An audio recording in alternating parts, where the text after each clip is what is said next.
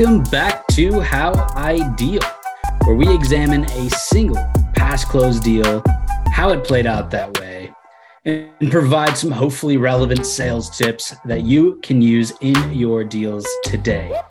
My name is Taylor Dahlem, full cycle account executive, now full-time content guy, and I'm joined by my co-host, Junior Latte, the deal disciple here at Pickle. June, what's up, man? It's episode 41.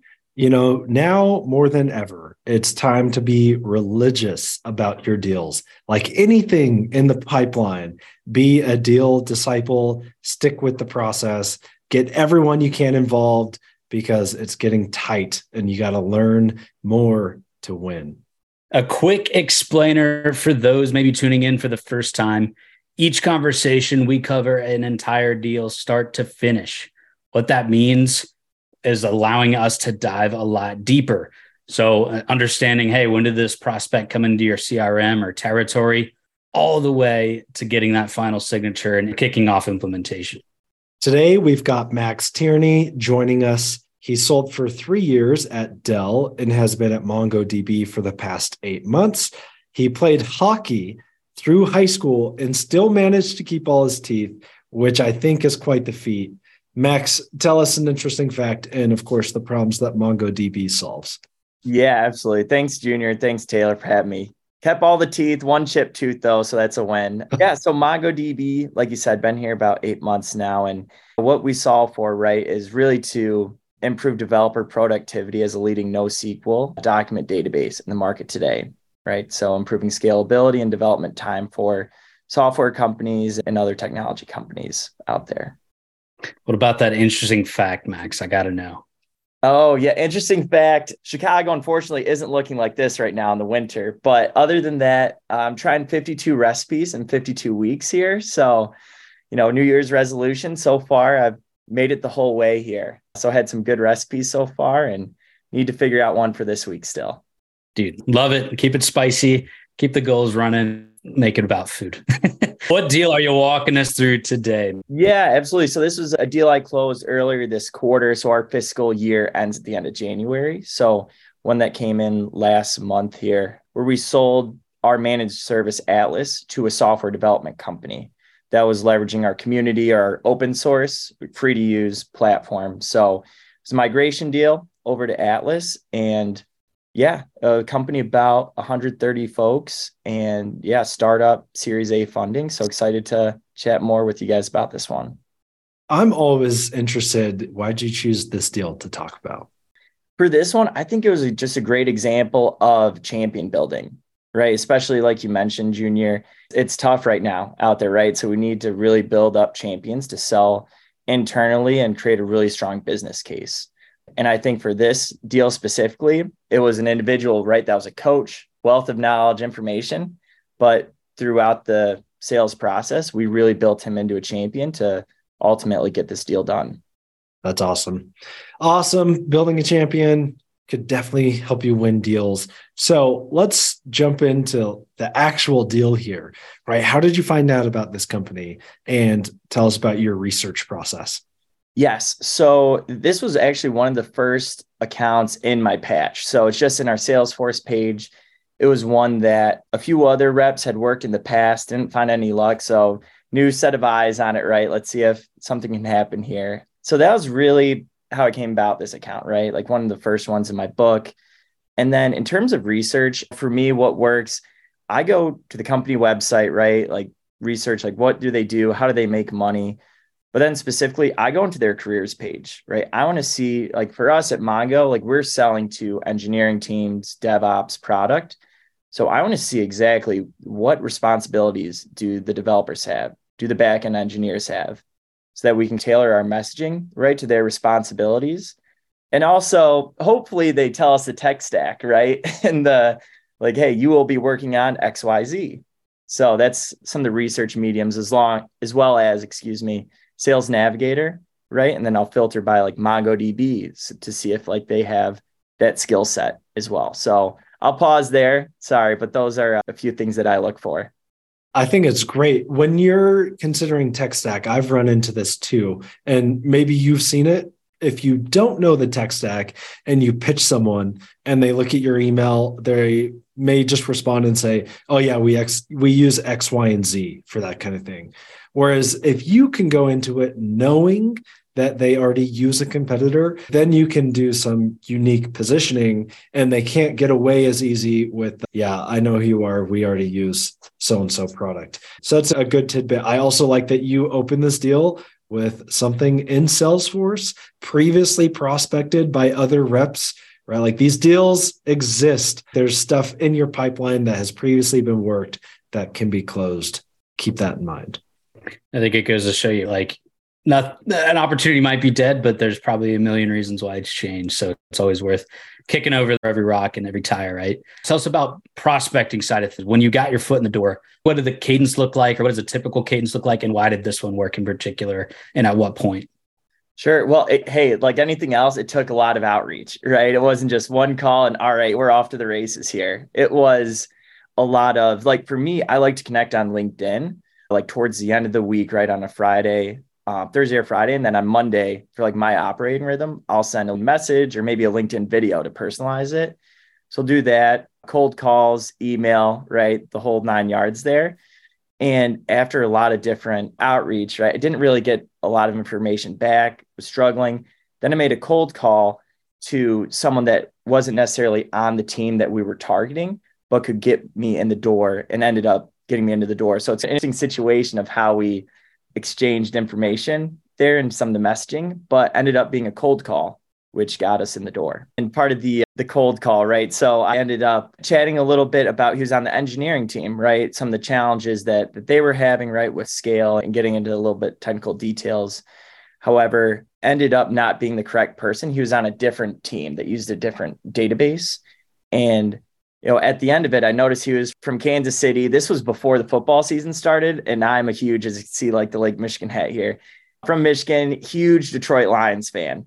And I was feeling good about the season. So talked football a little bit at first and ended on a good note. He told me, hey, you know what? I'll talk internally, see who the correct point of contact is for you, and then I'll get back to you. Right. So hung up the phone then.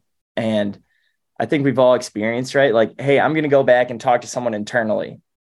Typically don't hear back from them.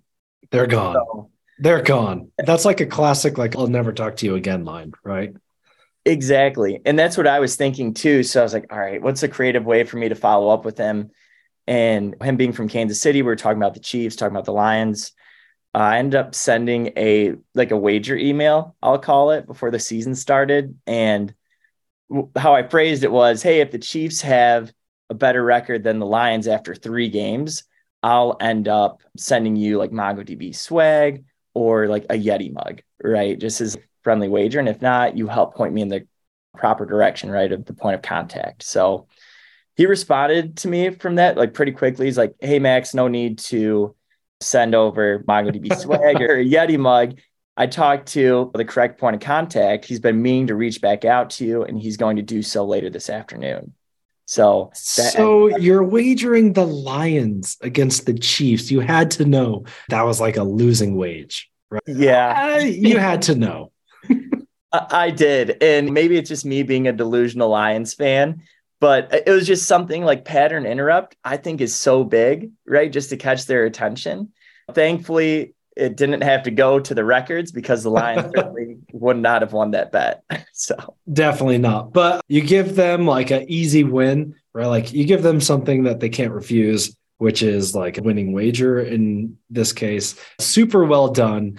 I'm a huge fan of emails that are just like out of the box, hard to ignore, and especially connecting it from a cold call originally, because a lot of times if I'm calling the person that I want to sell and I can't get to them, the conversation just ends there. When it's now, just think there's other people at the organization you can call, so to keep the door open, I think you did a really good job there. Luckily, you're able to book a meeting here. So talk to us about discovery in this deal. How did you conduct it? What did you find? If anything interesting surfaced, let's touch on those. Yeah, absolutely. So the person that I got in touch with and who ended up being our eventual champion there was the lead DevOps engineer. Small company, right? So they wear a lot of hats. We had a lot of discovery meetings, deal progression meetings, and I'd say probably around like 5 like true discovery meetings, right? And then some interesting aspects of it. We had a lot of deal progression conversations too. It was a really technical sale. And part of the technical sale, right, in a down economy, you got to tie it back to like a quantified business value for them, right? To do anything, especially moving from an open source free software to a managed service. So one of the things that really helped us win this deal, I believe, is we built a TCO, or just a total cost of ownership, to really quantify their business pains and compare like apples to apples between what they're doing today versus a future state. So I think another interesting aspect of that too is I built that out with our champion. So I came in with a template of here's what I understand of your costs are today based upon our previous discovery meetings, right? And quantifying some things. Does this seem accurate to you? And through, I was like, yeah, this seems fair. This seems a little low, actually. I would say I spend, instead of how many hours do you work on this, it's what % of your time is spent managing XYZ. So I think that really helped because it gave him ownership of this deal as well. It gives him ownership and gives you like way more than what you previously had. If you were to just like, try to guesstimate based on typically our customers experience this, which is fine and works, you're able to actually create something that is real for them. And I think that's really cool.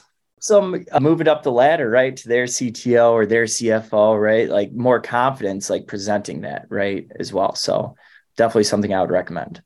Max, you mentioned like deal progression conversations, and maybe talk about the actual pain that was eventually uncovered, the different meetings that you drilled down into it or were able to isolate it. But I'm curious, like when you say deal progression, what are the goals of those meetings? What were the smaller outputs that move the boulder a little further forward as opposed to a one-off discovery, one-off demo that a lot of account executives typically go through? What does that look like for you when it comes to a progression? Yeah. So after a few discovery meetings of just understanding like what are some of their little rocks, right? Some of the smaller pains, we got to like the main problem for them or the main pain eventually. And it's almost like leading the witness in a sense, right? Like, okay, we understand this, we understand that, and then getting to the bigger problem at hand, which is for them, they could not onboard enterprise customers. So if they were to onboard an enterprise customer, right, in a month, they wouldn't have the capacity to do that. And that's a significant business risk. So in our deal progression meetings, what we would do is I'm an Unreal solutions architect, right? I think a lot of us in sales have that technical resource and really help to build trust throughout the 2 demos we had. So while my solutions architect is going through a demo of like what our champion cares about most, right, in his day-to-day, I was doing ongoing discovery throughout, trying to quantify some of their pains and just understanding like why he finds certain aspects of our platform interesting. How are they doing that today? What would that mean for them if they could automate this process tomorrow? Like where could they spend more of their time? So I think just having an opportunity right on each call, it's ongoing discovery, right? There's always more information that we can uncover. So we're able to do that throughout, which really helped drive this opportunity forward.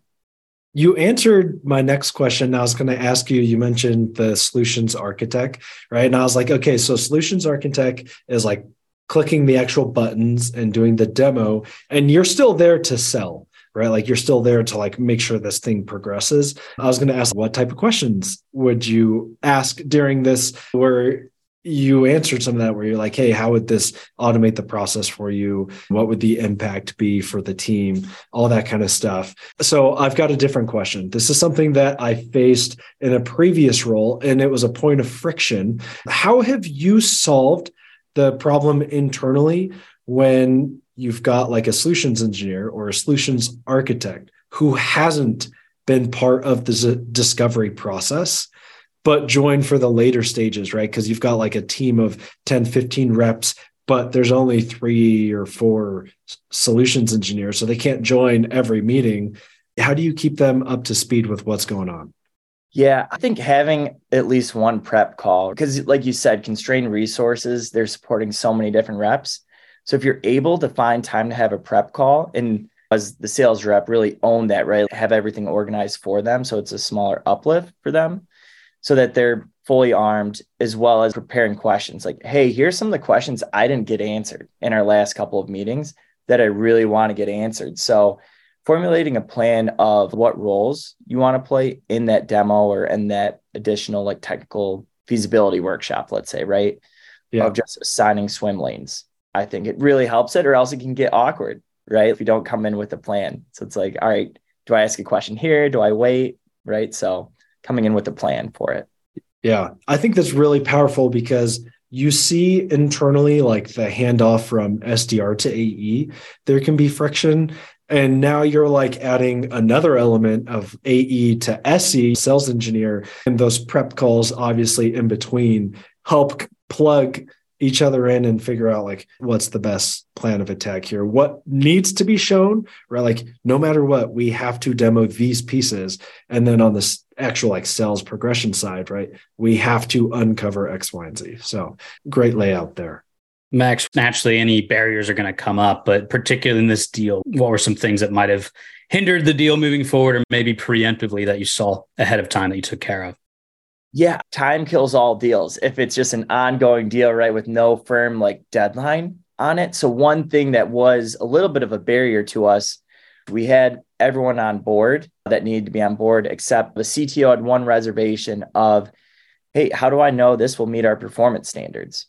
Super fair question, right? That we need to answer and make them comfortable with the decision. We ended up doing a proof of concept or proof of value for it, which ended up taking around like a month and a half just to really get all the details and make sure that they were very comfortable, right? Moving from managing themselves to a managed service. I would say, thankfully, it didn't cause any issues, but it potentially opens us up, right, to something going wrong, especially over the holidays too.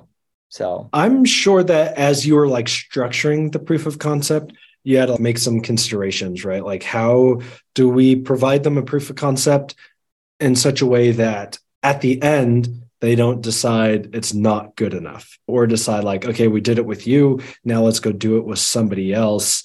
Did you have those conversations? Like, how did you balance knowing the risk versus the ask? Yeah, that's a really good question. I think for us at this point, it was so late in the deal and they spent so much time with us. They really wanted to get this done too. Like our champion wanted Mongo to win. And that's where you want to get those champions, right? So what we ended up doing is like, hey, if we meet XYZ success criteria on this for performance, will you move forward with us as a provider? And that's where we got the verbal agreement on that. But it certainly opens you up. Thankfully, we had a really strong business case for them that we built together that they were all in on. So we positioned ourselves well. And I think defining the success criteria with your champion or your customer too really gives them the ownership of that joint partnership. Yeah. Business case, ownership, and then champion, like three things that you mentioned there that are really powerful. Let's recap the deal timeline. Tell us how long it took, how many meetings, and the behind the scenes stuff. Yeah. So it was about a 5-month sales cycle.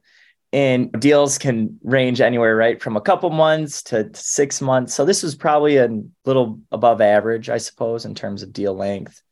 We had about 20 meetings, and involved in those meetings were discovery, demos, deal progression, proof of concept, negotiations, all of that fun stuff. So it was a lot of meetings. And one thing I think is really important as a call out, like if you can text your champion or text your customer, that just adds a whole another level to your deal, right? That you just have built that credibility where you can shoot them a text, right? Or a quick phone call. So champion and I texted a lot, whether it was about college basketball, right? Or actually about the opportunity. That a bunch of just, like I mentioned, right? Having that number probably made around like 20 texts, 20 calls. We didn't do a ton of emailing back and forth. We would for like, hey, here's our specific criteria. So it was documented. So I'd say it's probably about like 10 emails back and forth, but a lot of it was done over these Zoom meetings. And then we also did what I think is huge, especially right now, is meeting in person. So we did a dinner with our champion, my manager, the CTO. And I just think that it's night and day, right? Over Zoom versus like actually in person and getting to know them. So I think those were just a quick recap there of how it all went down. I'm curious, texting wise, probably a ton was covered at that point. It might not feel like emails are exchanged, but maybe because of the amount of texting, you probably hit the finer points and then the rest was handled in meeting. Yeah, exactly. Just like some quick one-off questions, right? Just clarifying questions that we both wanted to get answered to make it go a little quicker, right? And get them the answers they needed. That was big. And then with that information that we exchanged back and forth, for me at least, I put a lot of the next steps in Salesforce just to keep organized. Like, hey, on this date, we talked about this. Here's our next step. And then we use G Suite. So a lot of my discovery notes, like the TCO, business case, all that good stuff, I just stored within the G Suite. But I know other folks have different organizing or different ways to organize, but that was how I did it for this deal. Makes a ton of sense. It sounds like this deal wrapped up smoothly. Some barriers, but a lot of them just preemptively handled. But I'm curious, Max, when it comes to maybe this deal or other deals, what are 3 tips that any sales pro listening today can take away and implement in their deals? Yeah, I would say be creative, right? These customers are getting a lot of outreach. So stand out, have a pattern interrupt, like the wager email. March Madness is coming up. So a lot of teams out there, like my Michigan State Spartans. So I would suggest that. I had to throw in Sparty there. Yeah, creativity is one. Second, I would say come with an opinion. Right? Do your account research, target who would be a good persona to reach out to, and come with opinion. Worst case scenario, right? They either correct you or send you to the correct persona. So I think that's important. And then third, for this deal, at least, what was critical was building the business case and the total cost of ownership with my champion. Give them ownership over the deal, right? Make sure you agree on it together.